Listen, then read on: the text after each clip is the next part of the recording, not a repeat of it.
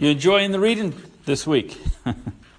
We're in that part of the book, or part of the Bible, those books that are a little bit difficult. Now, by my math, if they say that it's true that 21 days and you've got kind of a habit, that's good. Then you should be noticing it's getting a little bit easier to do because we've just passed 21 days this week. So there's some difficult reading, but stick with it. It's only for about a week or so, and then it gets easier again. In reading, some of you like to read, some of you don't like to read. And whenever you talk with people about what kind of books they like, the conversation always gets interesting. People love to read mysteries, and some people like to read kind of thriller books, and some people like to read. There's all sorts of books that people like to read. Sci-fi, fantasy. And no one, as far as I can tell, likes to read manuals. Right? No one just goes, I love manuals. I love reading those. Who likes that? I remember a long time ago, as bachelors have junky cars. Some of us never outgrow that. But I remember having really bad cars. And there's different kinds of people. So sometimes bachelors have either really small cars or really big cars too, if you've ever noticed that. There's no in between normal size. I was the kind that had the big cars. Just huge boats, and then I went down to a Honda Civic once or so. But for the most part, I had boats, just absolute barges, and they would always be breaking down on me or doing something, and you had to. There was just one thing to do, because I couldn't afford taking it to a mechanic for whatever they charged an hour. They'd be in it for forever, and I couldn't do that. So I finally decided that I was going to learn to fix things myself, unless it got too outrageous. And so you go down, and this is this is 20 years ago. So you get the manual, right? You get the manual. That's what there was. And if you owned your car long enough for more than one repair or two repairs, until you decided to junk it and pay $500 for another piece of junk, you might get a couple of uses out of that manual. And then along came YouTube, right? YouTube is great. Love YouTube. And the guy shows you, you can do it, and there it is, and it works. And it's wonderful. Love YouTube. And the only problem with that, of course, is that sometimes this does not work if it involves your computer. Because you have a problem with your computer and you go to YouTube, and this guy, typically 13 years old or younger, is telling you how to fix your computer, do this, and he clickety, and he does not slow down. He's just going with it, and you can't keep up with it. And even if you pause it and do it and pause it and hit that button and pause it, and you get to the end, and his is working and yours isn't. It's like, what did you do? How come you did it there? So I'm like, I want you to type it out. I want to be able to read on a piece of paper. This is when I want to get back to the manual, right? I want to get back to the manual, and I want to go and see, okay, type this, hit enter. Okay, do this, type that, go here, do this. And I can see it in words, and it's wonderful, and that tends to work better for me. The Old Testament is, and right, the law and all this part is the manual. It's nice that Jesus came along and showed us. Jesus is kind of like the YouTube. He kind of came here and did it and said, okay, forget the manual for right now. Why don't you just watch me do it? And every once in a while, it's still nice. This Old Testament, though we have a superior way of learning, it's nice sometimes to go back and read a manual portion, something that's a little bit difficult, and get some lessons out of it this way. And that's what we're going to do today. And so we are in Leviticus chapter 1. Leviticus chapter 1. And we're going to be reading the first 5 verses. We're going to be in a couple of different places today, and not just one text, but Leviticus chapter 1. And I know you're thinking, how in the world is he going to get something out of this today?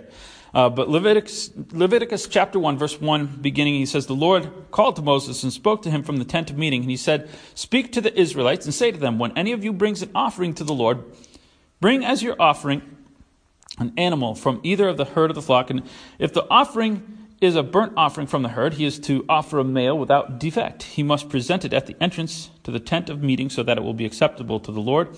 He is to lay his hand on the head of the burnt offering, and it will be accepted on his behalf to make atonement for him. He is to slaughter the young bull before the Lord, and then Aaron's sons, the priests, shall bring the blood and sprinkle it against the altar on the sides of the tent, entrance of the tent of meeting. And this is just kind of the introduction to a long section about sacrifices, about offerings. There's a bunch of different offerings, and we're not going to be able to go through every one of them and get every detail, certainly. It's amazing how many offerings they have. They have about 5 different types of offerings, main offerings. 4 of them were animal sacrifices. One was your grain. And then he gets through in the first 5 or 6 chapters, and then if that wasn't enough, he goes back through them and tells you more about them. So let's start back over in a slightly different order, but let's start over and let me give you some more details about it. And actually, he's going to do it again later on. So there's a lot about sacrifices in here.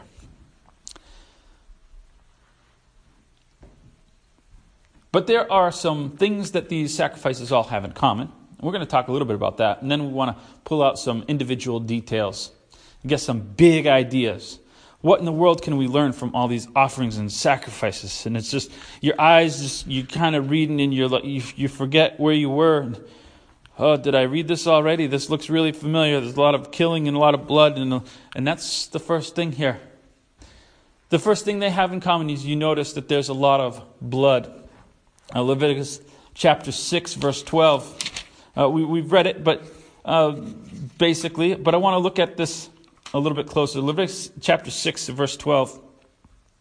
The fire on the altar must be kept burning. It must not go out. Every morning the priest is to add firewood and arrange the burnt offering on the fire and burn the fat or the fellowship offerings on it. The fire must be kept burning on the altar continuously. So the 2 things that we noticed, the first one we talked about a lot of blood, and here we talk a lot of burning. There's a lot of smoke. I don't know if you've ever smelled a burning carcass, but it's nasty.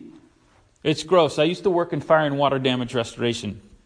And so here's how the order of events goes. There's a fire. So the first thing they do, of course, they're pouring water on it. And when they get that under control, the next thing that happens is they come in and shut the power off, and they call us. So we go and we do a board up to make sure, there's no looting of it. And then for the next week or so, the insurance adjusters and this guy and this inspector, they're haggling over what the insurance is going to pay for it. And so when that's done, when they figure out what we're going to do, are they going to tear the building down? What's going to happen next? Well, a lot of times it's a salvageable thing, so they're going to salvage what they can, and that's when we go back in and we start taking out the belongings, and get it down to the shell, and repair what you can, and start doing sheetrock work and whatever, and get it to where, they want. If they want a contractor to do that, then they go ahead and get a different contractor. But we've done some. And let me tell you the first thing that happens. When we walk in there, you take all the plywood off, and you put on a hazmat suit. We get a hazmat suit, and we had these gas masks, and they had little things. You unscrew the things, and they have this little screw-on can. And the can is filled with little pellets, little smelly pellets. They smell nice.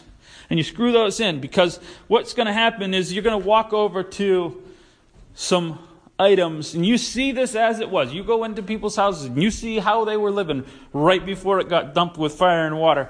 And the first thing that you're going to do is you're going to get rid of the stuff in the refrigerator. And what's worse is if they happen to have a freezer. That's the worst.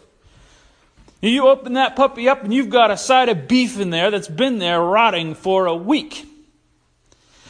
And that's the first thing I think of when I read this text, is it just takes me all the way back to doing fire and water damage restoration. And I think about what it must have been like all day, every day, to be involved with this nasty, dead, burnt animals. That's what their job was. How disgusting.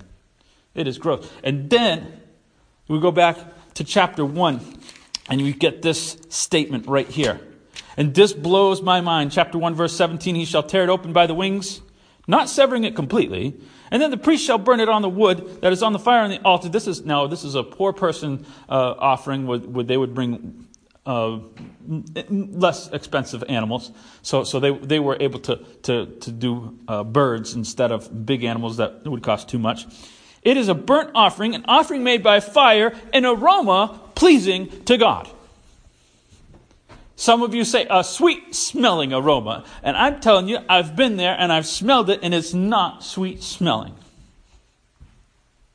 But God has got a different sense of smell than me because of what it meant. God doesn't evaluate things like I do. See, for God, the process that took away sins was what smelled nice.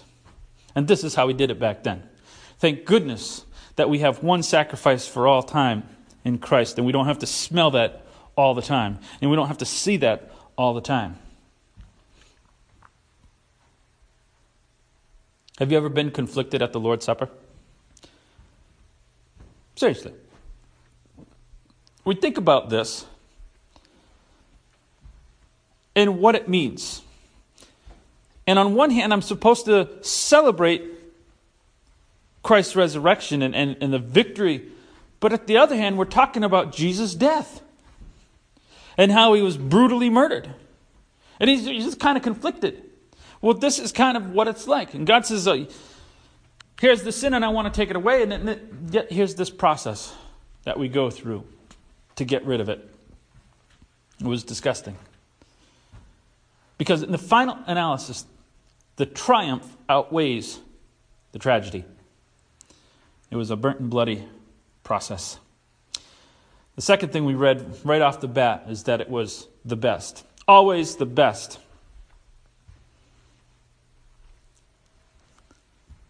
No defects. When you get in there, even the grain, when they got into the land, the promised land, they got into Canaan, what we call Palestine. When they got there and they were going to get the land, he says, the first stuff that you grow is mine. The first stuff that you see there, that's mine. I brought you out, it's mine. You give your best to me. And God wants us to give the best to him. It is the first fruits. Burnt offerings. I want to talk about some of the individual details. There's some different offerings. And we're going to talk about kind of some of the main ideas from each of these. There's 5, as we said. And the first one is the burnt offering. And I want to read just a little bit. Leviticus chapter 6, verse 9. We kind of read this already. The burnt offering is just a little bit different. It's not a specific offering. It's kind of a class of offerings. But Leviticus chapter 6, and he's going through this again. Leviticus chapter 6, verse 9. He says, give Aaron and his sons this command. These are the regulations for the burnt offering. It shall remain on the altar throughout the night till morning, and the fire must be kept burning on the altar. So this thing was going all the time. And the burnt offerings were everything was burnt. Why are these called the burnt offerings when everything was burnt? Well, because these were burnt up. These were cooked until they were ash. The rest of them were put on there for a little bit. Basically, the first barbecues, taken off, and that became the food for the priests and for the people who brought it. And so the burnt offerings were completely consumed Now, burnt offerings had actually begun before Moses' law. Likely that's what Abel brought.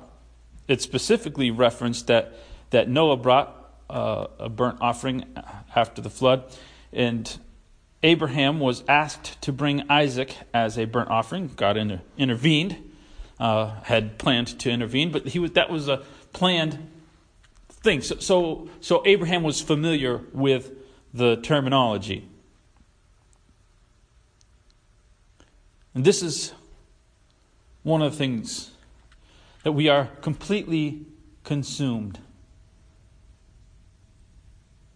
That your life is completely given.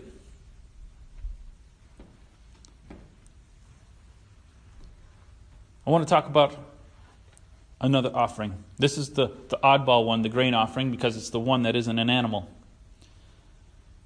In chapter 2, Leviticus chapter 2, verse 1 through 4, he says, when someone brings a grain offering to the Lord, his offering is to be a fine flour, pours oil on it, puts incense on it. Take it to incense son, the priest, and the priest shall take a handful of the fine flour of oil, together with the incense, and burn it, as a memorial portion on the altar, an offering made by fire. The rest of the grain offering belongs to Aaron and his sons, as a most holy part of the offerings made to the Lord by fire. If you bring a grain offering baked in an oven, it must consist of fine flour, cakes made without yeast, mixed with oil, or wafers without yeast, and spread with oil. And interesting that they sacrificed even of what was common. When I mean common, I don't mean low, because we see that it's fine flour, but what was an everyday part of their life, even bread, even something so simple as grain, was just the common part of your life. Nothing grand about it, just grain. Meat was a luxury for many of these people, as we've already seen. And God doesn't want just the common, or just the great part of your life. We think of giving the great part of our life, and I'll give up my Sunday, I'll give up a part of my weekend, I'll give up something grand. But he says, I want more than that. I want the part of your everyday life. Take it out, and I want to be connected with that. I want you to offer that to me. Interesting that this fed the priests, and along with the other sacrifices, one of the things is that our lives are to be beneficial to others. Not everything was a burnt sacrifice only for God, but in offering it to God, it was also offered to other people. You have a portion of what is God's, but it is also to be beneficial for others. There is, in chapter 3, we'll kind of go back through here and wrap these up a little bit, because I know that we're skipping through here. Leviticus chapter 3 and verse 5. He says, and here we're talking about what's called the fellowship offering or the peace offering. Aaron's sons are to burn this on the altar on the top of the burnt offering that is on the burning wood as an offering made by fire, an aroma pleasing to the Lord. So if you were wondering, now this altar is about 7 feet square, and you're wondering how this thing manages to do the sacrifices for an entire nation of people. Well, not everybody was bringing sacrifices every day, because they would have to have a lot of animals. So they would probably bring them once, maybe twice a year, something like that. So there was enough. But what they start doing is stacking it. So I bring a burnt offering and another offering. So I put the burnt offering on it, and they, once that's kind of starting to go to charcoal, it's not ash yet, it's charcoal, they slap the other one on top of it. And I just cook that and roast that and turn that until it's kind of cooked through a little bit. And then they take the meat off of that, and that's what they distribute to the priests, and also to the people who brought it. We'll get there in just a second. But interesting that this was the peace offering. Now, the best part of the sacrifice was for the priests. Chapter 7 tells us that, as well as the fact that the shoulder was given to the one who brought it. And this is kind of one of the things that that I learned as I was reading this, I was not aware of. I always thought that the person who brought the sacrifice, said to the priest, here you go, and do your thing, and I'll just either watch or I'll go and I don't know what they did. But actually the person who brought these sacrifices killed it in front of the priest. They got dirty too.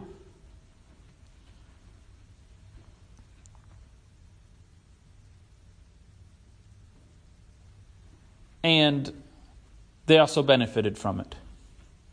This one wasn't just completely burnt up. And so you see that the relationship goes both ways.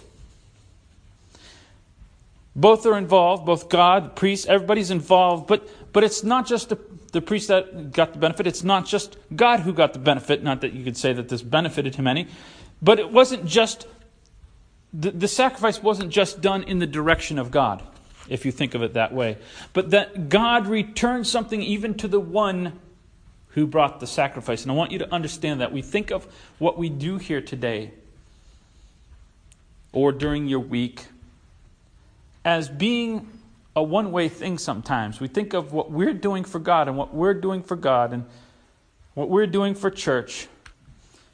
And it is easy to forget how much is being done for us, how much is actually who's really getting the benefit of what happens.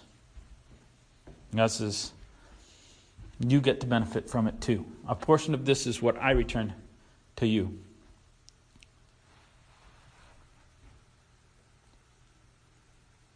I want to kind of combine the last two. There are differences in them, but we're just going to combine them because of the one lesson that we want to get out of these. In Leviticus chapter 4, verse 1 through 3, the Lord said to Moses, say to the Israelites, when anyone sins unintentionally and does what is forbidden in any of the Lord's commands, if the anointed priest sins, bring guilt on the people, he must bring to the Lord a young bull. So here's for even if the priests do it. He is to present the bull at the entrance to the tent of meeting before the Lord. He is to lay his hand on the head and slaughter it before the Lord, and so on and so forth. I want to skip over to chapter 5. We're going to tie these both together because there is something similar. There's a slight difference and there's some similarities. In chapter 5, verse 1 through 3 says, if a person sins because he does not speak up when he hears a public charge to testify regarding something he has seen or heard about, he will be held responsible. A person touches anything ceremonially unclean, the carcass of wild animals, unclean livestock, or unclean creatures that move along the ground, and he's unaware of it, then he has become unclean, he's guilty. Or if it touches human uncleanness, anything that would make him unclean, even though he's unaware of it, when he learns of it, he shall be guilty. And so there's these two sacrifices. And you think about how dedicated they were in their sacrifice. How many sacrifices do you need? Well, they had sacrifices for just in case. Just in case I'm not sure, I might have done something wrong. Or I just found out today that I didn't know. I didn't know when I did it. Listen. Even under the Old Testament, when God says that he overlooked ignorance, he didn't overlook ignorance all the time. To those who had a law, he said, listen, you're responsible. There's sacrifices for ignorance. Yeah, I'll overlook it. I'm not going to put you to death for everything you do. I didn't know. But you still have to bring a sacrifice for it. You still have to account for it. And the idea here, the big idea, there's two types of ignorance. The first one was in doing something wrong. They were not supposed to have done this thing, and they sinned and did something wrong. But the last one, guilt offering, was actually they were supposed to do something. So if someone had made an oath to do something for God, and so they had it officially sworn, and then they're violating it, and I had kind of heard that person make that oath, or there's some testimony that I could have testified about something, and I refused to do it, I'm guilty. I'm guilty. Here's the big idea. There's two types of sins. And we talk a lot about doing the bad things, but there's also a sin of not doing the right thing. There's both. And I'm guilty for both, even if I didn't know it. If I learn about it, I need to make things right. I need to do things. And in fact, a portion of this text we would read later, there's a special thing at the end of it. This is kind of like an additional clause at the end of these, and that is that if in doing any of these wrong things or failing to do the right things had cost somebody else property, and I didn't know about it, even if I didn't know about it, I have to make restitution.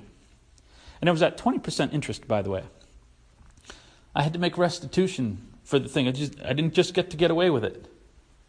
There was restitution that had to be made. I don't want to get too far into that. There's a lot of details, but I want to just look at some of the big ideas. I want to just kind of wrap up today with the big ideas. Can you get from this that God has tried to teach us how serious sin is? From morning till noon till night, they saw blood and they saw death for the things that they had done. They were aware. And let me tell you, there were some financial things at stake. If this cost you that much, you start to realize, get the idea of exactly how costly sin is. Even the little ones, even the unintentional ones. There's a cost there. How great to live in a time where one sacrifice covered it all.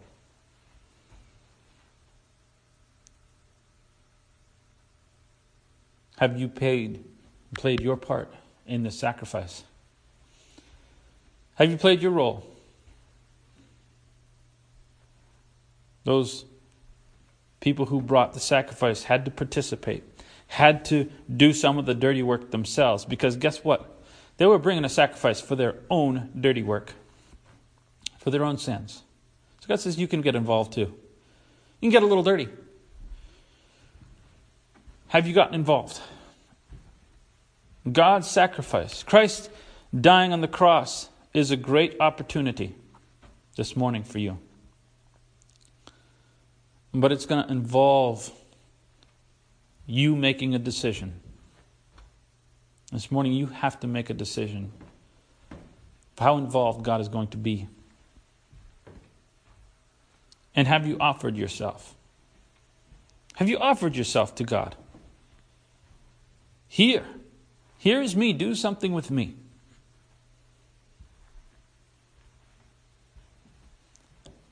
And these are the big ideas we want to take from the manual portion of the Old Testament.